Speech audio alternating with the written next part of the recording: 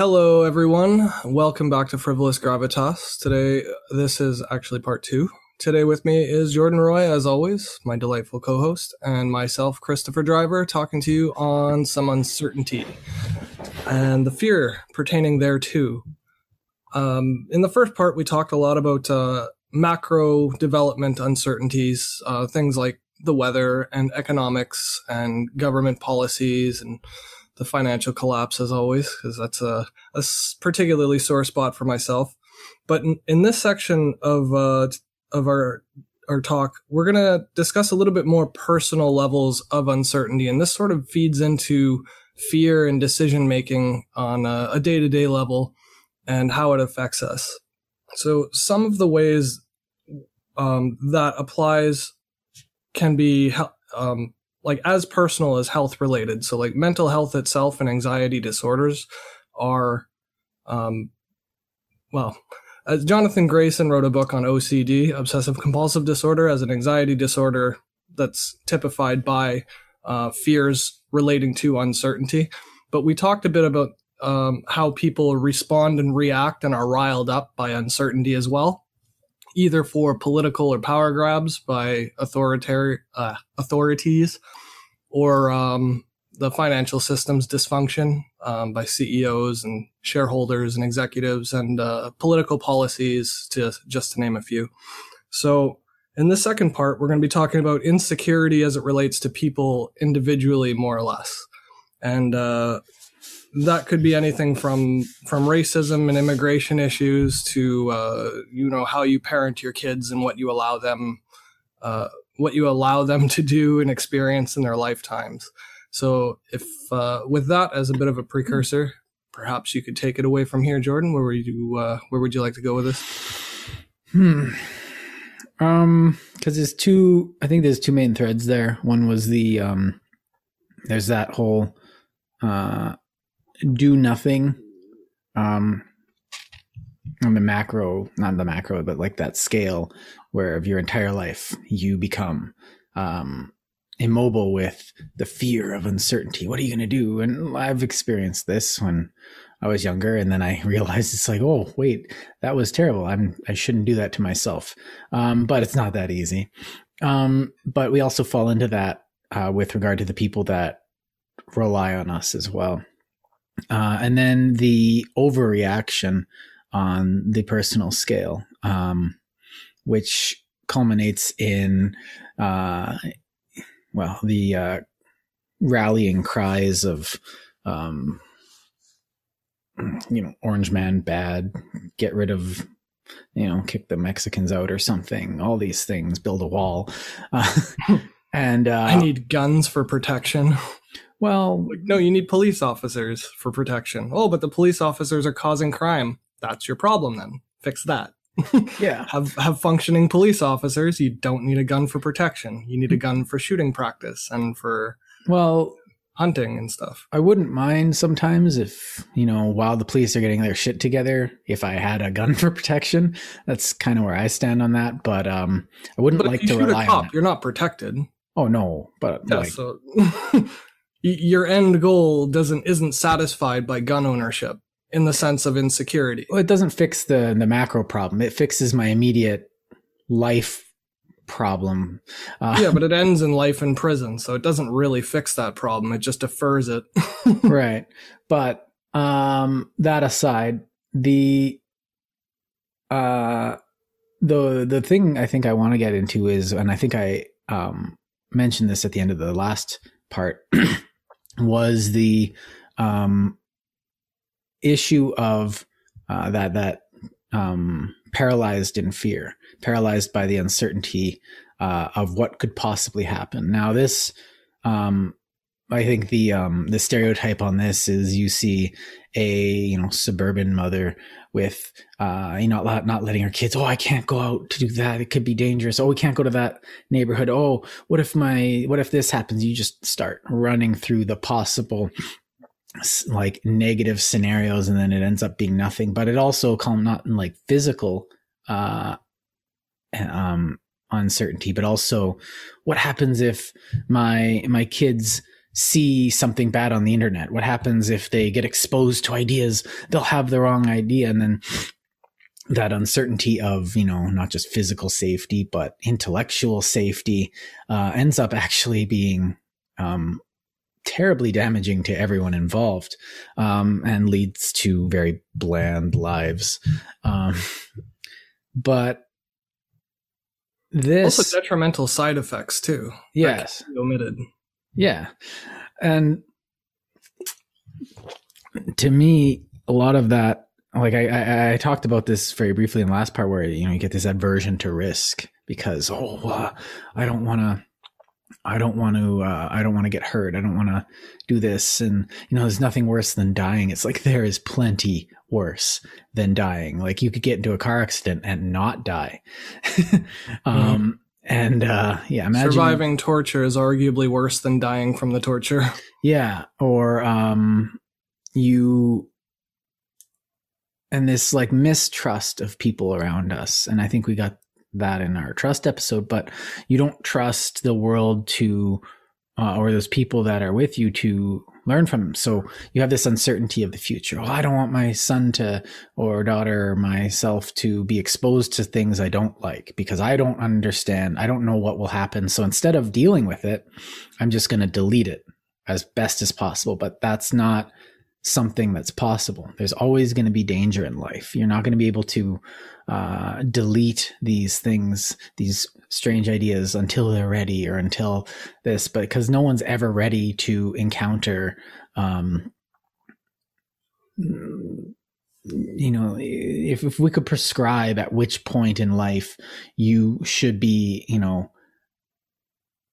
able to buy a copy of Immanuel Kant or, oh no, don't worry, you can't read John Locke yet. You're only 13 or something. It's like, what's the harm? Well, you might start having crazy ideas about, liberal governments. It's like, oh, that sounds terrible. But if they're clever enough to read something complicated and get a bad idea from it, like Mein Kampf, then they're probably clever enough to, after reading it and getting a bad idea, learning a better idea. Well, that's sort of how I see it. That's a good example. Your kid picks up a copy of Mein Kampf, and they read it and they're like, whoa, this guy's hardcore. And that's one way to put it. But they actually like get into it, because they're young and impressionable. But then they go out in the world and they say, something from the book. And then, someone with authority that they trust says, they challenge them on it. And which is, and they get challenged on it, and oh no, all of a sudden their views on the thing they read change, and now they have a more nuanced appreciation for it, and they come to a different conclusion than maybe Hitler had something going on. And in our society, if someone does that, they're definitely going to get challenged on that. But rightly so. So, yeah, and the danger there is if you protect a kid from Mein Kampf, right? You say you can't read it because you're too young, or the Communist Manifesto if we want to take it less extreme. If you're worried about the ideas that the kid's going to get from the Communist Manifesto and you try to block them from it, when they eventually do read it, if they do get those crazy ideas, it's going to be really hard to get them out of those ideas because they were taught not to question things. Right. Like, we're creating the same trap we're trying to avoid. Not only that, it becomes this object of mystery. Yeah. You give it some allure, it's like, oh, enticement capital. It's like, you get told one thing all your life and all of a sudden someone's saying something different and it's just candy to that. To a starving mind, anything different becomes. Agnosticism blew my mind because I was raised as a theist Christian, and devoutly so for many, many years. Yeah. Just the exposure to agnosticism as another form contrary to atheism was just, I had no idea people had thought differently before because I wasn't allowed to hear it. I don't think that helps anybody. And in preventing people from acquiring thought and exposing them to new ideas, we make them more resistant to newer and better ideas down the road. Right. So this is where that long-term goal is not being satisfied by our short-term myopic, narrow view of how things could or should be. And right. I think that's just as dangerous as the ideas themselves are believed to be. Yes. They're obviously not, because they're just ideas. Well, you're making an anti-fragile brain. And this is I guess that's Taleb's idea of, you strengthen yourself in order to be more effective. So when you're challenged, you have a more effective and more resilient response to it. But then this is brought into that. And this with Jonathan Haidt and Lukyanov's book, The Coddling of the American Mind, where they show that this is actually having they give a psychological perspective on the negative effects of this sort of over protection and over safety conscious. Well, I don't want I don't want this and I don't want that. I want them to have the perfect future, which comes from a good place. Every parent wants their kid to have the best possible life, obviously. And if they don't, well, then that's literally automatically bad parent, straight up. It's not a good parent. And that kid is automatically going to have something to work through. And if they work through that, having a bad parent and grow up, they're actually going to be more anti-fragile than the child that had the good parents. And it also insulates the kids from the parents' inherited prejudices. And I don't mean just racial prejudices, but things like quack science. If you want to raise a healthier kid, you don't do it by instilling in them belief systems that are wrong and then not giving them the tools to figure out that they're ever wrong. Mm-hmm. You know what I mean? So even if I, as a parent, have an idea about some kind of quack medicine or, homeopathy or something like that, if I don't teach my kid to think for themselves, they may either believe it or disbelieve it, whichever side they fall on, but they won't assess it for its validity in any regard whatsoever because they don't have the tools to contemplate it. Right. They'll just go, that ruminate and think about it. That sounds nice. Yeah. I like this. And it becomes a matter of, this is what I like to hear rather than this is what's true, because truth has to be confronted, because truth oftentimes is not what you want to hear. It's nice when it is. It's just oh, yes, thank you for someone confirming my suspicion on this one topic. But that shouldn't be the dominant goal, right? That is so rare. When it happens, it's oh, that's nice. I was right. And you go, yes. And you move on to the rest of the truth that hurts.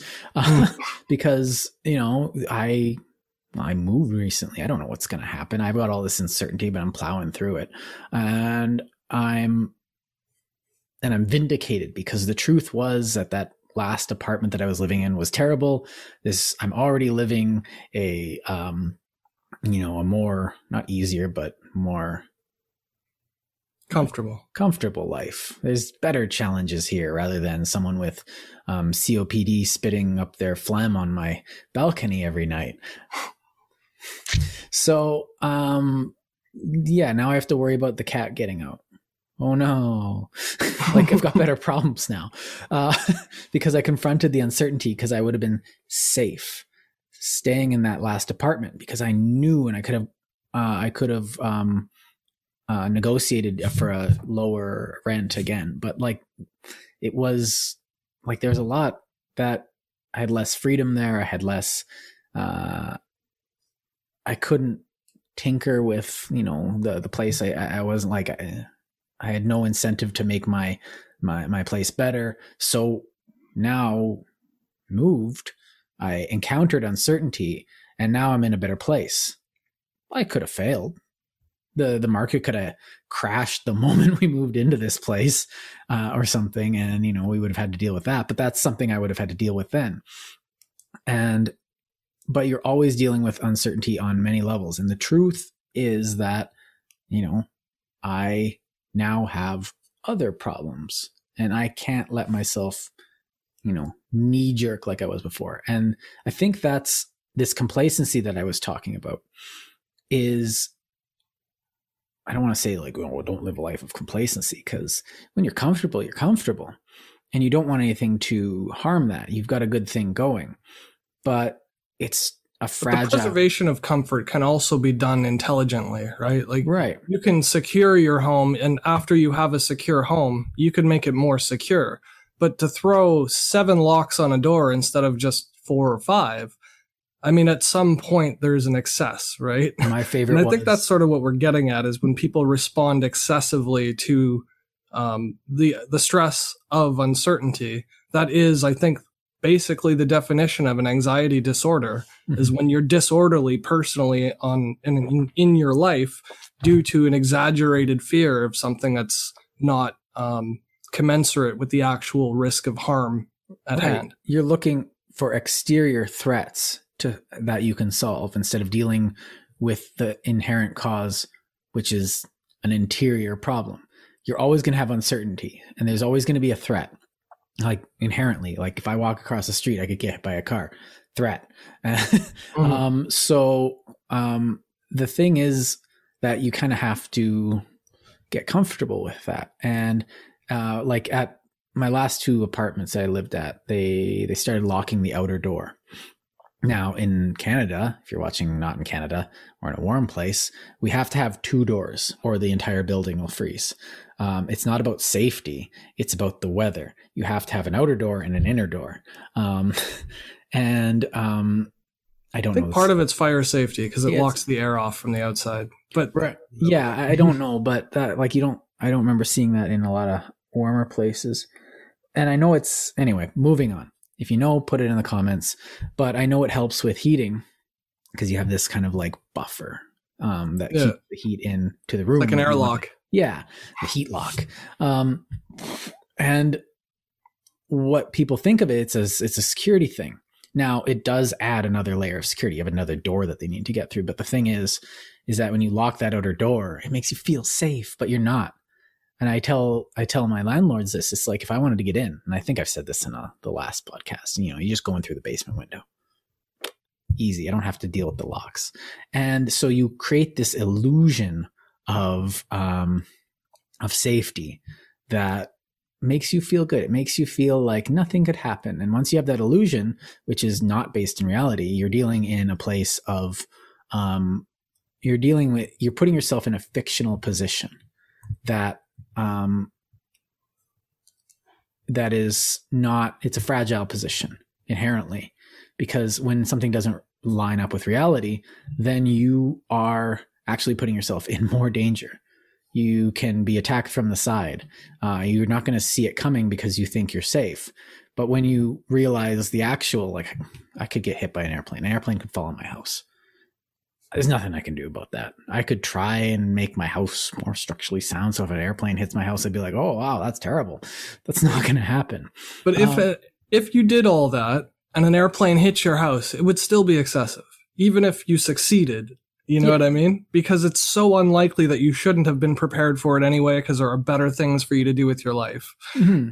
So I think you really hit something critical there, because you talked about like honesty and trust, but like in yourself. You have to be honest with yourself in knowing whether or not your responses are relatively sound to the environmental pressure that you're trying to extinguish, right? Mm-hmm. So like, if to be afraid of crossing the street, knowing how many car accidents there are and how many pedestrians are getting hurt, that's a fair assessment. That's enough to look both ways. But is it really enough to never cross a street? Yeah. Unless there's an overpass? Like, would you walk 2 kilometers over just to cross the street and walk 2 kilometers back? Like, at some point, we should be able to discern whether something's excessive or reasonable. And that line could be slightly different, or will be slightly different for everybody.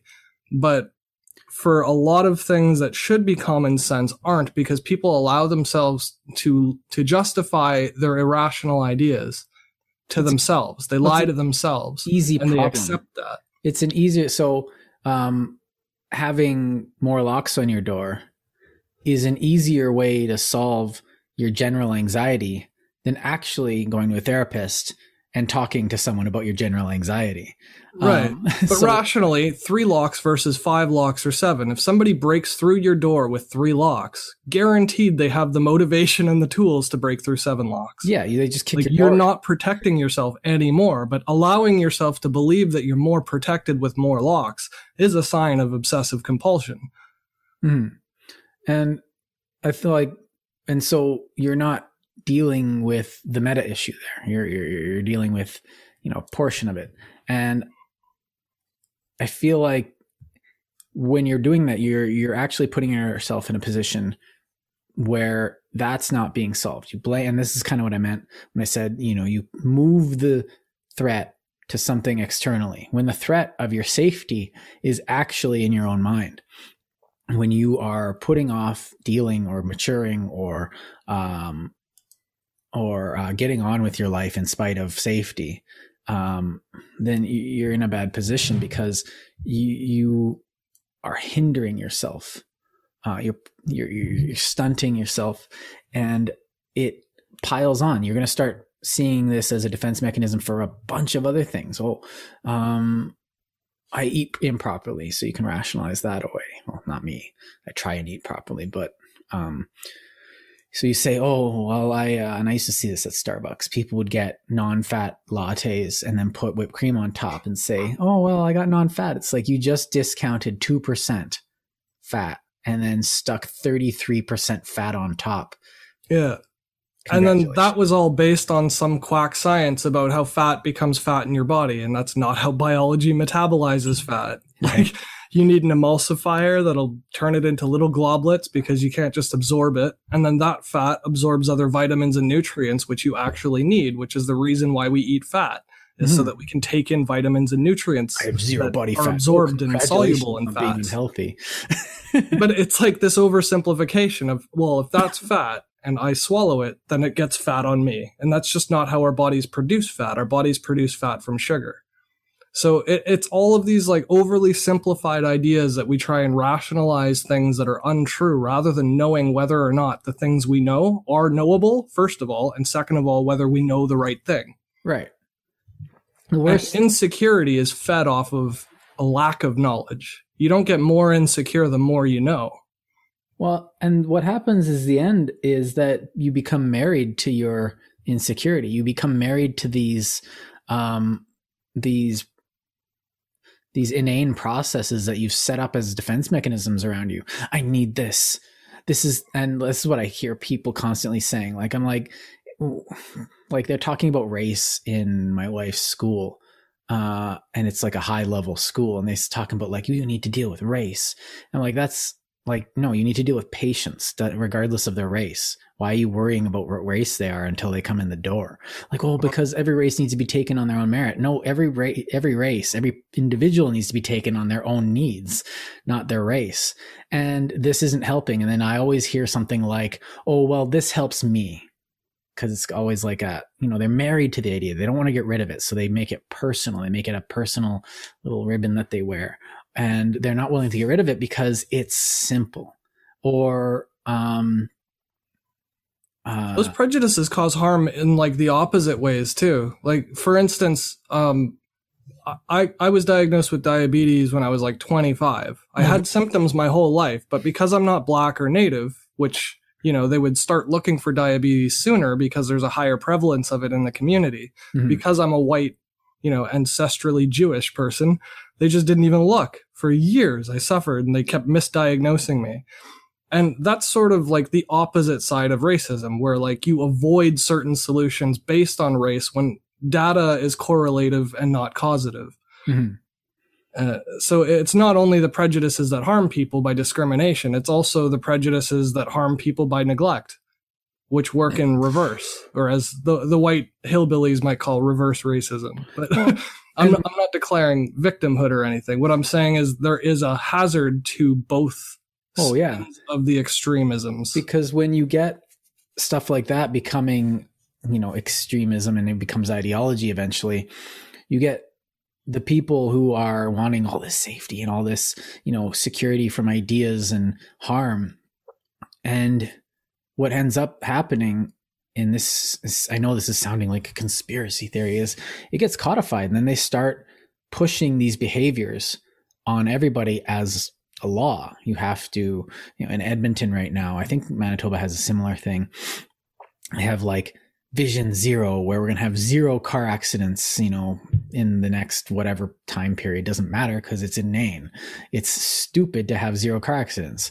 You're going to have to, to change that, you would have to change traffic and outlaw traffic, but they're making it So like they're putting up more cameras, they're lowering speed limits to, it's so slow to get around the city. Meanwhile, the government's subsidizing automakers to produce more vehicles. Right. It's insane. If you're trying to promote people to have enough money and buy more vehicles as a method of economic stability, the causal response to that will be more cars on the road.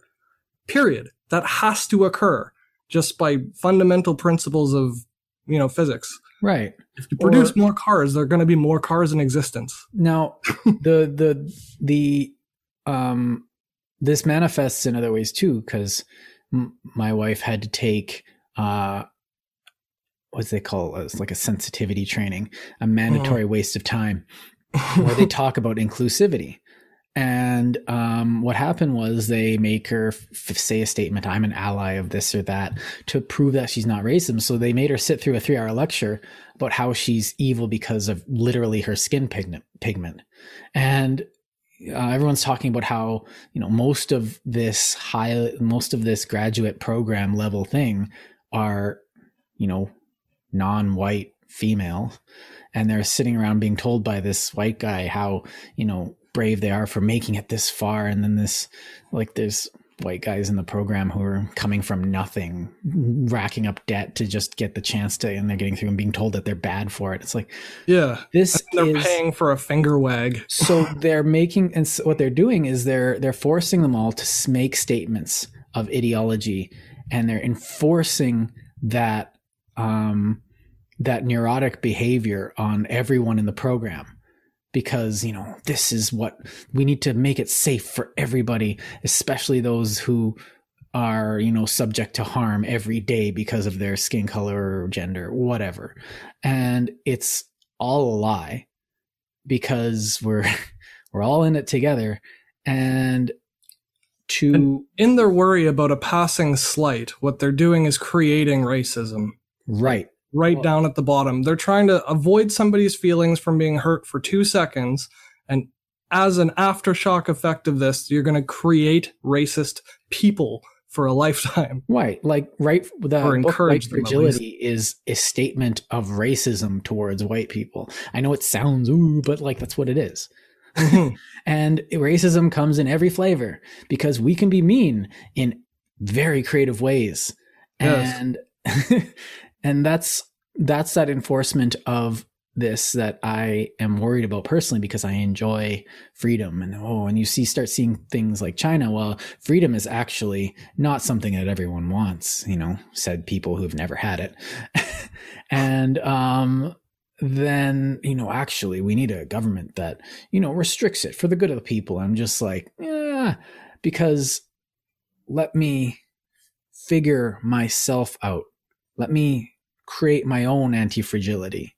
Don't pad my room because I will, I'll become a shell of what I used to be. And I don't want that. I want to live with that risk. I'm planning on having kids. So that's a lot of risk. Yeah. Taking a lot of risk. It's a lifetime of risk. Conception itself is a lottery. And I'm already worried about a ton of stuff, but I'm planning and I'm trying to keep myself focused on it and trying not to be like, and I don't get paralyzed by the fear of the bad things that happen. Because once it happens, and this is the other thing, you're going through life, something bad happens. Well, oh no, I can't believe this happened. No, wrong attitude. Something bad happens. How do I deal with this? How do I move forward? It's happened. It's in the past. You can't go back. How do you deal with this now? And realistically, we should be more surprised when things go right than when they go wrong. Because, it's really hard to keep an order in a system and a universe that is entirely chaotic and devolving or diving into entropy. Everything decays by nature. So everything we are constructive with or productive with is counter nature. It's all building and creating and establishing order from where there was none before. Yeah. And not totalitarian order, but order of order. Yeah, personal order, but also education and healthcare and scientific order. we use energy to reconstitute matter into a building so people don't freeze in the winter. That's order. Like, and tools and utilities and things like that. Yeah. So that's at least my perspective on dealing with uncertainty. And you probably see a lot of influences, but I definitely have seen a lot of this in my own life, and I could go on forever. I think, but there's that not like massive imbalance between people not worried about coercive speech, but are worried about a racist joke. Right. You know, like Jay Leno just the other day had to apologize for some jokes he made. As a comedian, first of all, he's not speaking as a political rights activist, or he was on TV making jokes to make jokes because that's what he did for a living, successfully. Right. But like, to not be worried about coercive speech or like manipulated curriculums in school, to not be worried about actual freedoms and charters of rights in favor of worrying about this fragile youth. Like, what exactly is the end goal to this? Well, and they don't even claim, like, in the fact that they claim that, oh no, you're worrying about it, but then Dave Chappelle can make worse jokes racially, and everyone's like, oh, he's so funny. It's like, yeah, like, racist jokes are funny because they're just jokes. They would be serious and offensive if they weren't jokes. Well, and that's the point of a joke. It's something that is funny. Right. And the thing about racism and what makes it so funny is that racism is inherently ridiculous. Yes. And the thing that makes it funny is that people actually believe it. Like, yes. Yeah, the racism is the joke in itself. I'm pretty sure if I encountered a Southern Confederate racist, I would not be able to restrain myself from absolute laughter. Yeah. Until you realize how serious they are, and then it's just concern. You're like, dude, we need to sit down. I'm going to buy you a dinner. We're going to talk this out. Right. And, I feel like this is going to turn into a clip, and it's going to turn into, yeah. But anyway, But like, our priorities are so skewed. You know what I mean? By looking at this as like a major problem in front of us, just like the climate change thing, saying, well, we need to reduce carbon emissions, but then not worrying about how we're calculating a reduction of carbon emissions just leads to burning more carbon. Yeah. Or releasing more carbon into the air. Or like those types of things. We need to go to a more natural age, because we used to live it's like everything's based in like goofy, like moon speak, and it's absolutely nonsense. It's like, but like, they make up things like the Earth's population can't sustain more people, like just absolute nonsense. All you'd have to do is vertical farm. Yes, it's more expensive. That doesn't mean it's impossible. It means that we could support probably 10 or 15 times more people. If all of our farms were stacked 10 high, and LEDs, we have 10 times more food. And by economies of scale, that means that we could more efficiently produce that much food with more variety, and more than 10 times the population of Earth. So we could be looking at 100 billion people on Earth in 200 years. But like, to say it like with a certainty or a matter of factly that we can't sustain more a greater population is just insane. It's just lazy. Yeah, it's not based on any reality. Well, it also feels good to be indignant. I think that's one of the things to be in the know. It feels really good to hold a sign. And we got to this in our activism episode. And it feels good to be in the picket line, to yell at people, to bang on the drum, because I've been there. It feels great. But when you're in that position, you're not thinking. And that is finding that's that external locus. And I think this brings us, I think we've moved into from the internal, from the paralyzing aspect of it to the overreacting aspect of it. And this is kind of, I guess one thing leads to another and vice versa, where they play on each other, because there's this element of lying. There's no truth to it. You're not existing in the real world.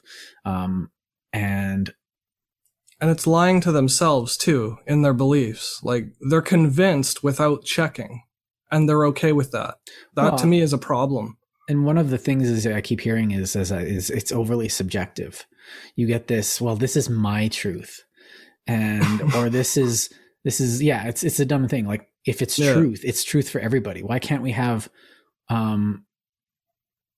what, like how? It's like saying, this is my car. No, it's my car. It might be a pen to you, but it's a car to me. Yeah. Well, that's okay, but you can call it that all you want. But when I tell you I'm going to pick you up in my car, you're not going to think of my pen. So it's really pointless to try and communicate with words that you just make up for yourself. If you show up with a pen and I'll be like, where's your car? And you'll be like, oh, it's right here. I told you I was bringing my car. And I'll be like, yeah, I'm going to, let's get you some help. It's that absurd to say like, I have my truth and you can have your truth. And no, there is truth and then there is subjective experience, but they're not both true. Right. And because they're fragile, they don't put themselves in positions where they can be challenged or debated or, grow, because there's nowhere to grow from there. And you get two sides yelling at each other and everyone in the middle being like, oh, well, can we not? And it doesn't just like not fix the problem. Like it's not just that it doesn't resolve your uncertainty or on either party. It breeds even more of it. That's what I mean by compounding and why we started with economics, because it keeps the old problem the same and makes new problems by extension. So by having that mentality where you don't want to learn more or think more deeply or be honest with yourself in the purpose of self-awareness, if you're not honest in the things you know and are teaching to the next generation or the way you live your life or the way you spend your money, what you're doing is promoting a broken system to the end of it being more broken. The problem gets worse.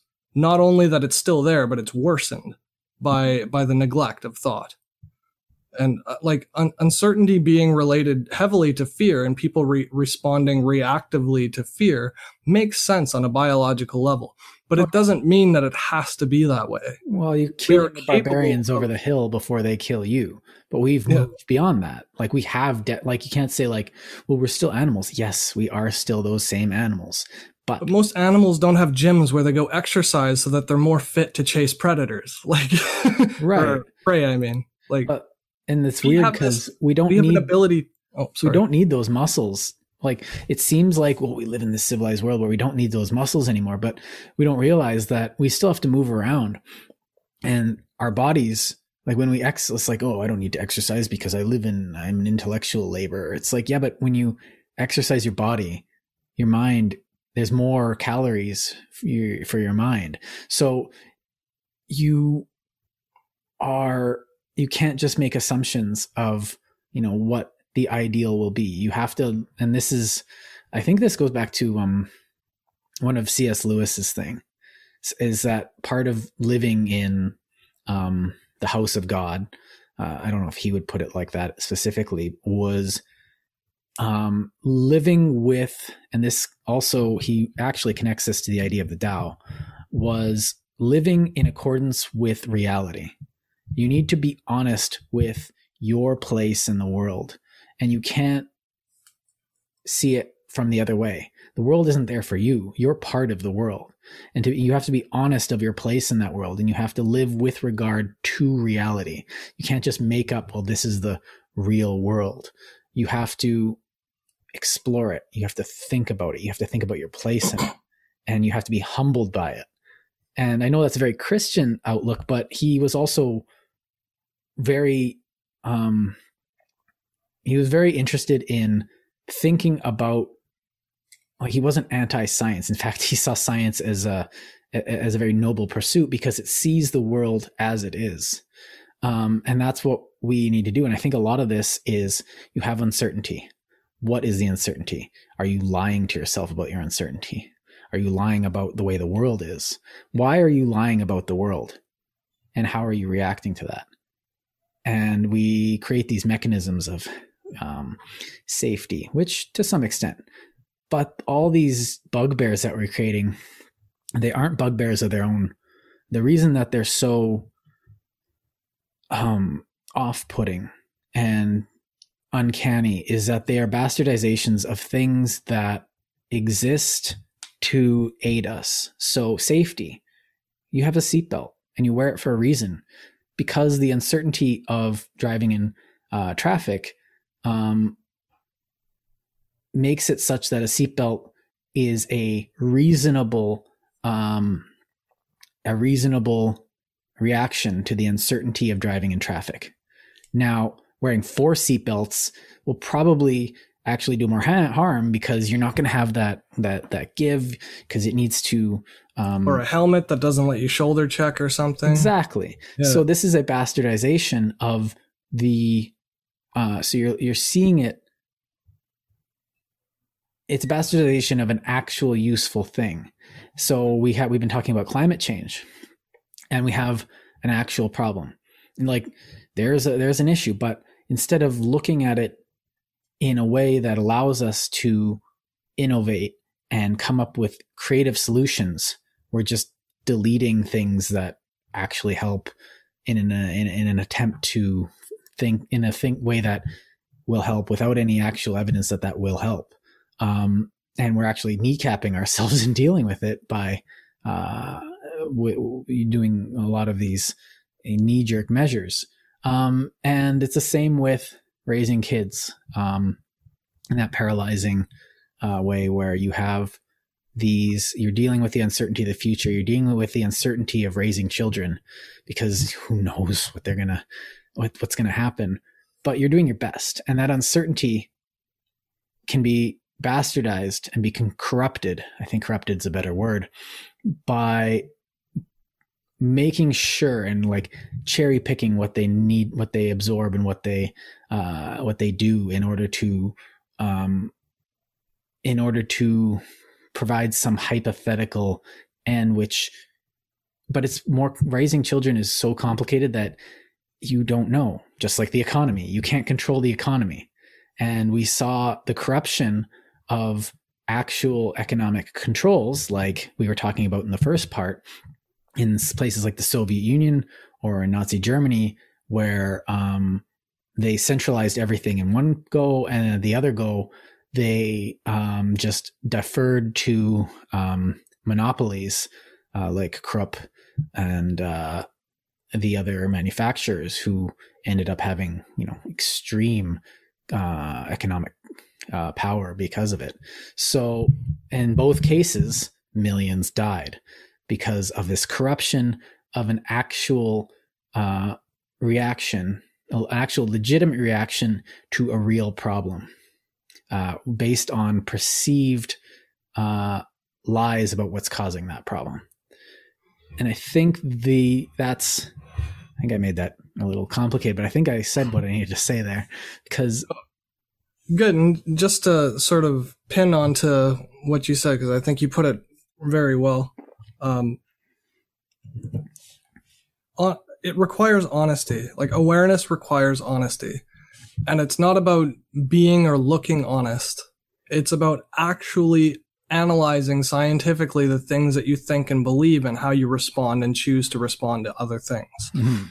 So the COVID pandemic is a great example of this. It's more recent than like Roman empires or World War II's or whatever.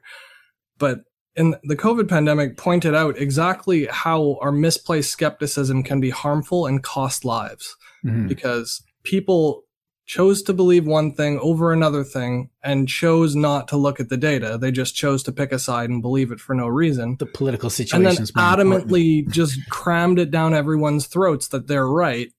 And the more often they say it, the more people believe it. And the more people believe it, they believe their beliefs are reaffirmed. Mm. Like vindicated, like you said. Like, it somehow makes it more true that more people believe in something that's wrong. And that's not how truth works. Like, it's not a matter of who said it.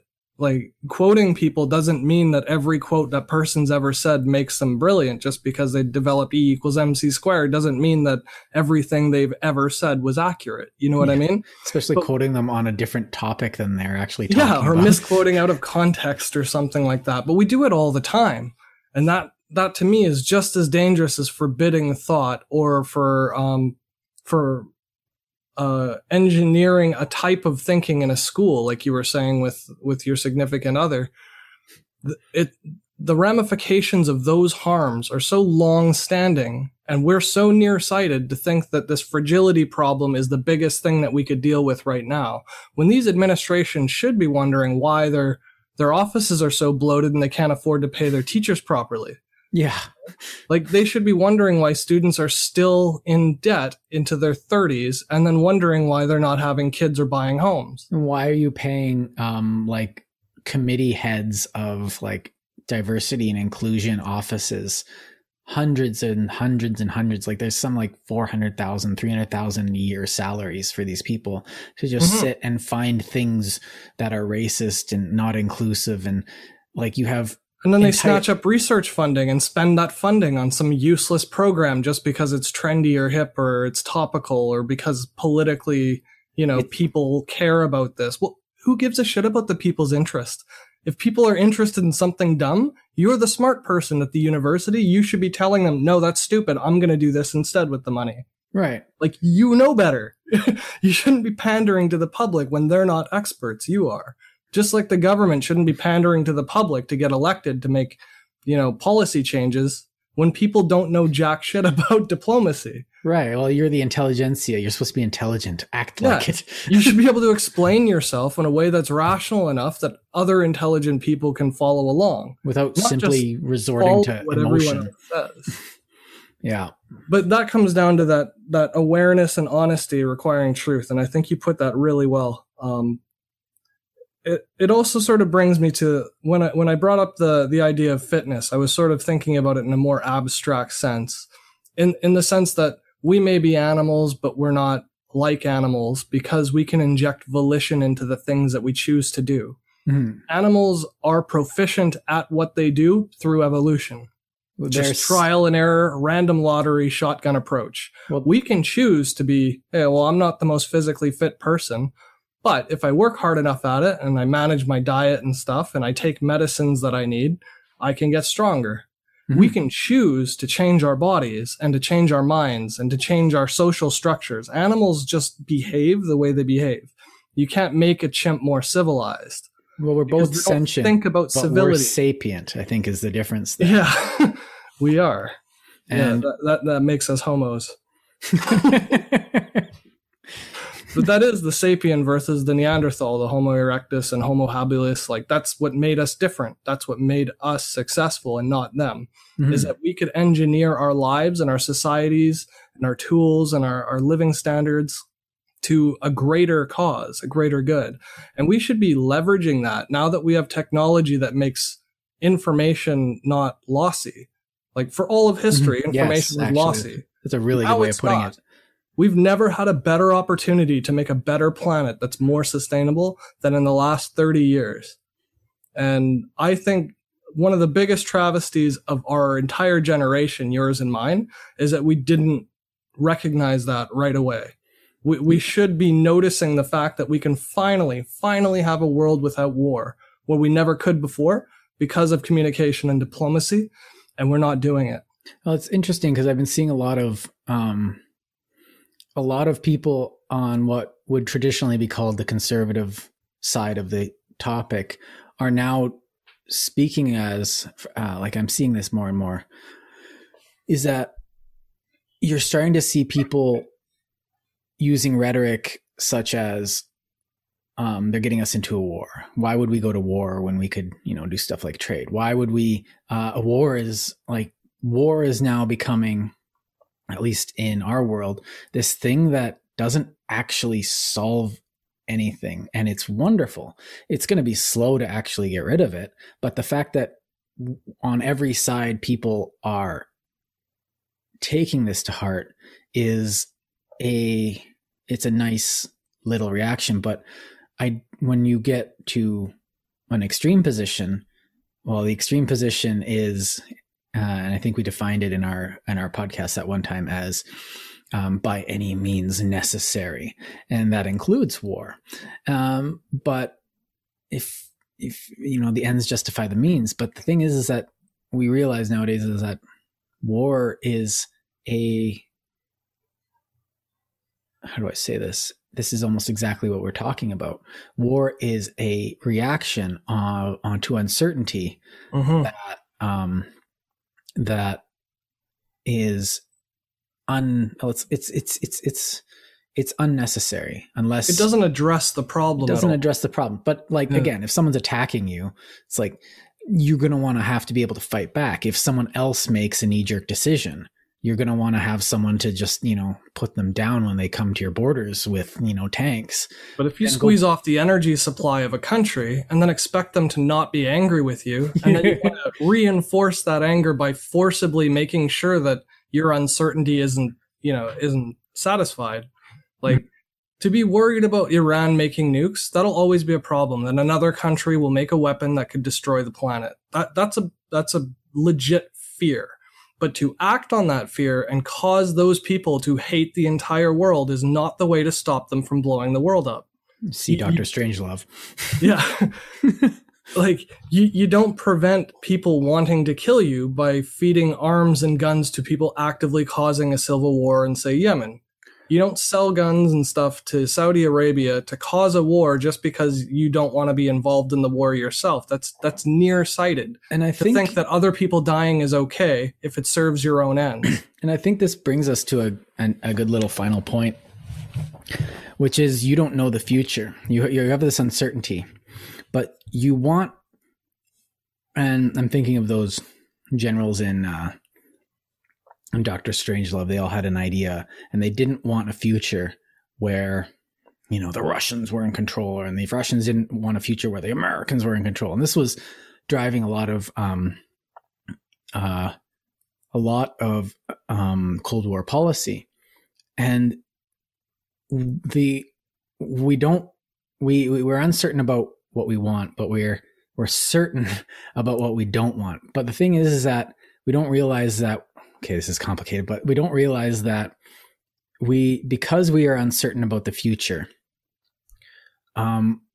we don't know that future will actually be the hell that you think it is, or even end up the communists take over. But then we don't know that communism, if the Russians would have won the Cold War, we don't know that the Russians wouldn't have, come to their senses and actually, or established a better democracy. How ironic would that be? Well, it's interesting because, you have possible. You have something. Oh yeah, it's because you get someone like Gorbachev who's like, okay, let's Perestroika and Glasnost, and we'll get this Soviet Union thing on track.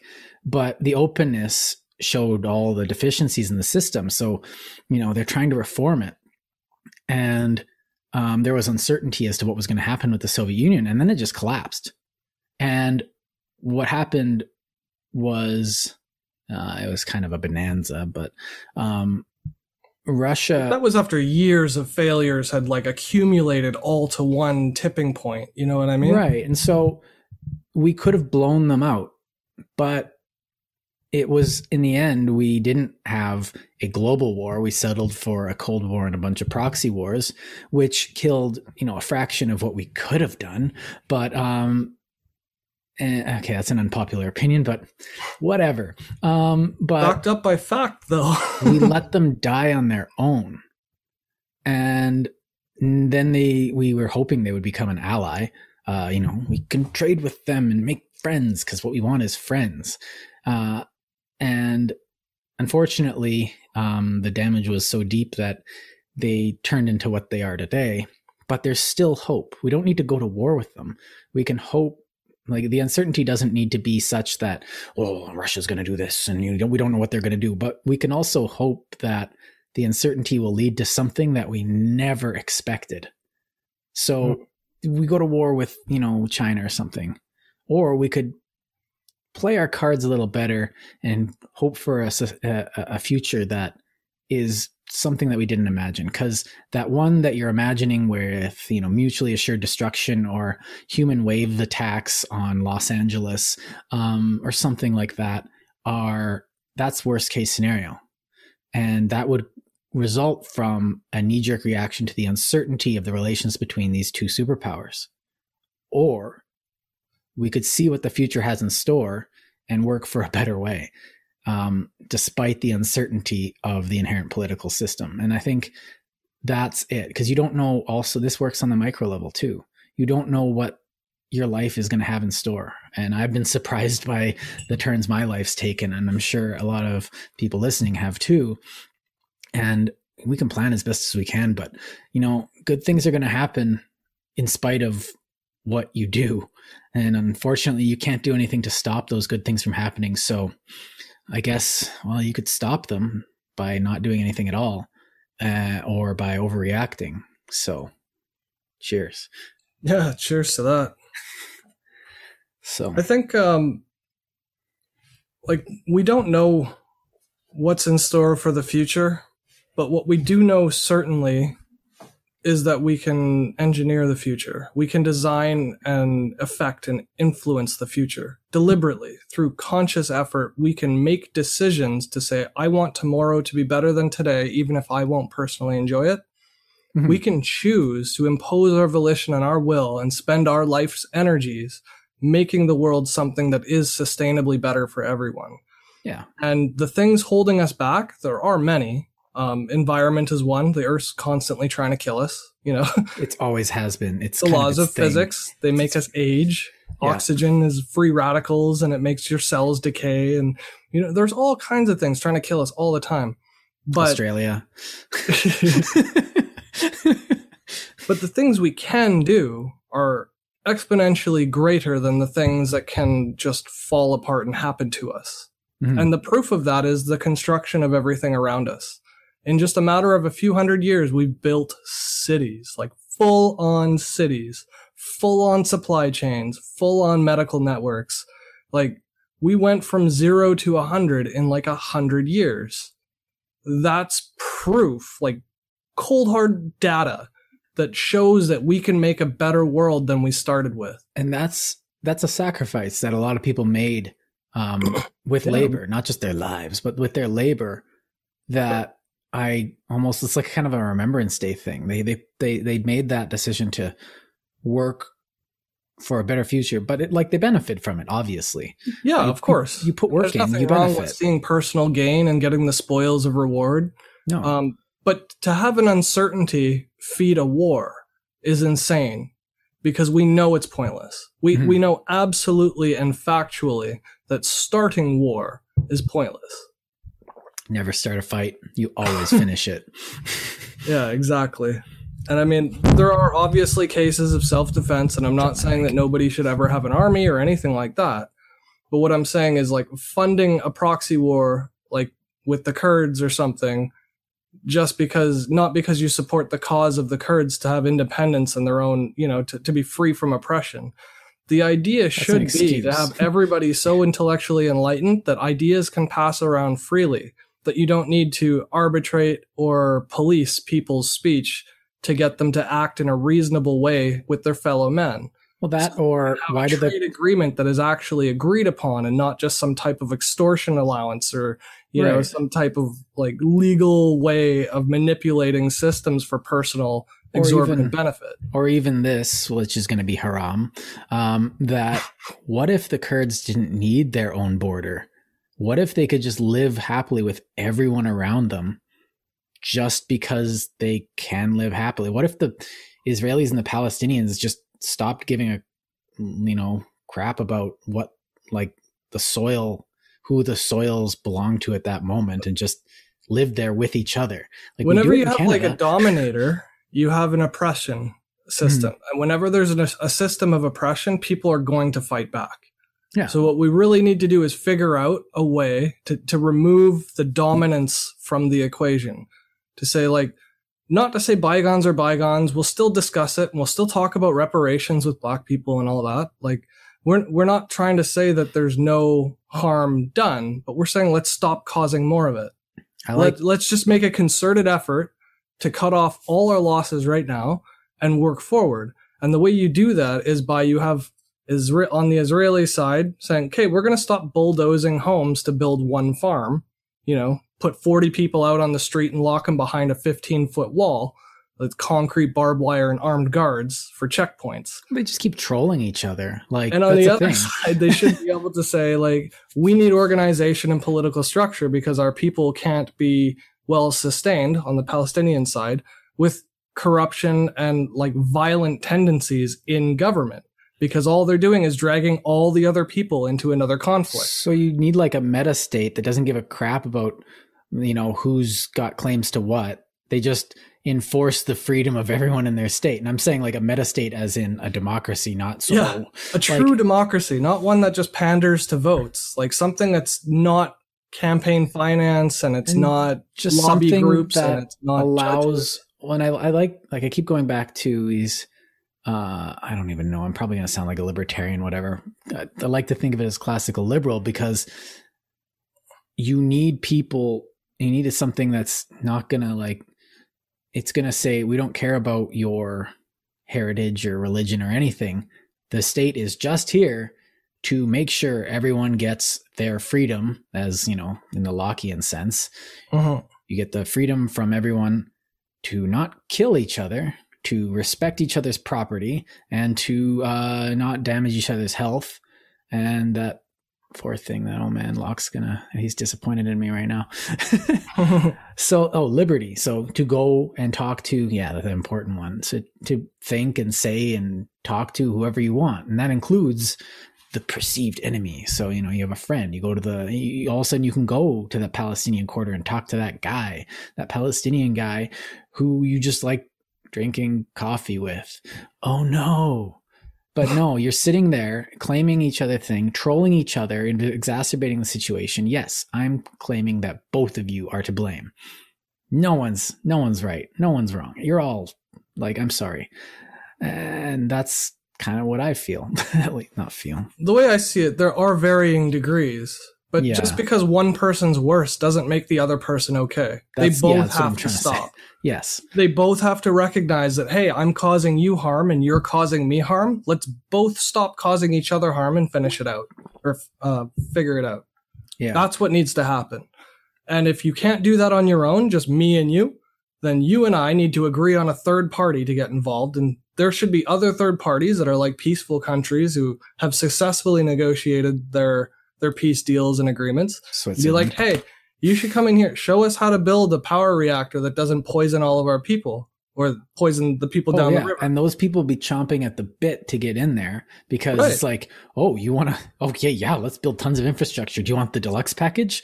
Yeah. And we don't need to do it like China where we exploit people and say only Chinese people and Chinese government or contractors get these contracts. And only if you put in our surveillance cameras, which is, the Americans did that in the Cold War with their economic hitmen type thing. They did it all through Latin America. They absolutely destroyed an entire continent worth of countries just because they wanted control and dominance over, because of their uncertainty, this fear that other countries might rise up against them or do something scary or think something scary like communism. That's not an excuse to harm. Even if you disagree with people, those people should just be free to leave. If somebody doesn't want to live in North Korea, America has to trust them. Well, the Americans needed to trust that South America would do their thing. And it's the same thing with the Chinese now with their, new Chinese colonialism, where they need to trust that business will just happen. Even though Xi Jinping doesn't like it. Oh no, it didn't happen the way I wanted it to happen. I lost control. Well, tough. But again, there's an oppressor. He's an oppressor. There's an oppression happening, and that's got to stop. You can never go on one side and say, hey, Chinese people just stop freaking out. Meanwhile, letting Xi Jinping run amok. Yeah. It guaranteed will not fix things. It'll make things worse to not resist Xi Jinping. But, and there's a very big critical but, if the people all agree that an external solution is ideal, and they all went to the UK and said, hey, UK, we want our own country, so we don't want you to invade and take over and own Hong Kong. But if you help us establish a reasonable democratic state and revolution without selling us arms and guns and bombs, but show us how to set up a parliament. Show us how to actually do diplomacy against a tyrant. Everybody's in it together. The whole world would help them figure that out. Nobody wants China to be run by a dictator. Well, that's kind of what happened, and this is a strange way to look at it, but it's kind of what happened to Canada. I think it was Balfour came in. This guy came in from Britain and kind of did a survey of the Canadian colony and looked at it and said, this land's too big to, rule over from Britain and London. The only way the only way this Dominion is going to be able to run is if we just kind of let it do its own thing and just kind of have some edifice of control over it. And have it pay homage or something to the homeland. And so he kind of realized that in like the 1830s or 40s. And he made this recommendation to the Crown, and it ended up with Canada just being like, oh, cool, thanks. And it ended up interesting because Canada contributed more as a free state than it would have ever as a directly controlled colony. Mm-hmm. And I think... And they benefited from our technology. We became the first peacekeeping forces in wars and stuff, supporting people without supporting the murder, but like supporting with food, provisions. Like the UNICEF and Blue Hats and stuff are pretty much modeled after Nordic countries and Canadian style socialist military. Yeah. And we've actually pioneered a whole bunch of technological advancements and schools of thought in Canada that are attributed to other countries because our country had the liberal freedom to have such discussions and funding, like social funding. Mm-hmm. Our public schools are some of the best in the world relative to the whole world. That's not to say they're perfect. And we've got issues with, having assimilated Native peoples through our public schools. So they're not without fault or history either. Like there's some very traumatically terrible things that our school system has done to families across generations. But the thing is, we were open enough to be able to reconsider our past and learn from it. Instead of doubling down. Oh no, the population hates us. Put cameras everywhere and lock them in their homes. Right. It's doing the opposite of what everybody's traditionally done, where their insecurity feeds them to hoard more guns, be more forceful, be more dominant so that we're less uncertain about the capacity and ability of another country overthrowing us or flooding across our borders. We want control at the border. Why? Not because they're less human than us, because they crossed an imaginary line. Like, so your citizenship depends on your geography, which was arbitrarily drawn based on murders and war. Like, the fact that we have countries is useful politically because then we can organize people of similar values and geographies and cultures to be productive. But it's not a definitive sign that says one human being is more or less than another human being because of a line. Yeah. That was never the function or purpose of borders. Well, the new borders that are set up were set up in such a way, like this is a line. This line makes war illegal. If you cross this line, there's war. You're not allowed to go to war because if we go to war, it's this weird counterintuitive thing that we set up that these are like after World War II, it's just like, okay, these are the borders. We don't care what you think. Well, why did you set up borders? I don't like it. Well, it's not really to take you into account. It's to stop this happening again because now this is enforced. Well, why? Well, some nations are bad. Well, the thing is that those nations can become better than they were before. We can bring them out of that. Instead of just bringing them into the good place, we can make that area a good place instead of... And without any rule of law whatsoever, you'd just have militias all over the place and there'd be no control, like in the Middle East with all the little ISIL groups and stuff, Yeah. ISIS. Like that's what happens when you don't have borders. So borders are useful, but the fact that you can prevent a person seeking asylum from crossing your border, knowing that there's human rights abuses abroad, that's just as criminal as neglect. Mm-hmm. If you see somebody about to shoot a gun at somebody else and you just turn around, walk away, say nothing, don't call the cops. If you do nothing, that's neglect. Like, there are ways to prevent harms, and I think diplomacy is something we haven't actually explored like fully yet. We're still working on it as a more enlightened people in the information age. But what really needs to be heavily weighted in our conversations is the fact that we haven't done it all yet. We've only just started learning how to do things properly. Before technology, we didn't have the opportunity to discuss things in different languages and have a machine learning algorithm translated on the fly. Things like that just weren't possible. You had people interpreting things, and lost in translation from human to human to human is common enough even when people speak the same language. Never mind when it's being translated between cultures and across different biospheres and stuff. So right. So I think one of the things we've gotten a bit off topic. We started talking about.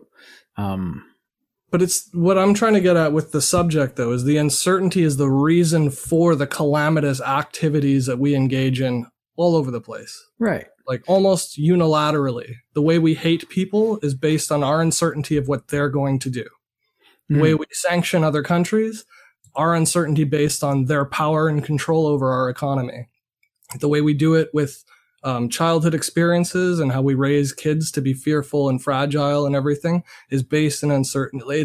It's all these levels of harm caused by this anxiety, this pervasive, ubiquitous human social anxiety of each other, rather than being constructive and cognizant of the fact that we can all together directly influence the future as opposed to being scared of it. It should be an opportunity for everybody today to be more optimistic than ever about the future of humanity.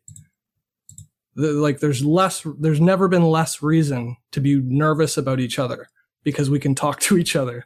We know exactly where they're coming from. A good book on that would be, I think it's Matt Ridley's, there it is. It's Matt Ridley's The Rational Optimist. And he actually looks at prosperity as a evolving historical thing. And that's what that book's about. That's a good book. I like Matt Ridley. He's this old guy who's like... Yeah, we should always be plugging literature. I'll never turn that down. Yeah. I think... On that note, I think that's all I wanted to get at. Yeah, I think we've said what we needed to say. Exposure to ideas is important. Being compassionate is important. Being uncomfortable is okay. But being capitulating is not okay. We shouldn't just give in because enough people are loud enough about a subject. That's not a good reason. That's a good reason to have a conversation, but it's not a good reason to implement policies or force thought or coerce written statements of, non-bias attributions in educational institutions. Like, have my bias, not yours. That's not the function of a school. The function of a school is to think more, not less. And awareness and honesty, super critical, because we all do it. All right. Thanks for the conversation. That's been episode 18 of Ish of Frivolous Gravitas. Again, if you have any comments or criticisms or tomatoes to throw at us, just leave them in the comments, and we'll see you next week. Das Vidanya. Adios.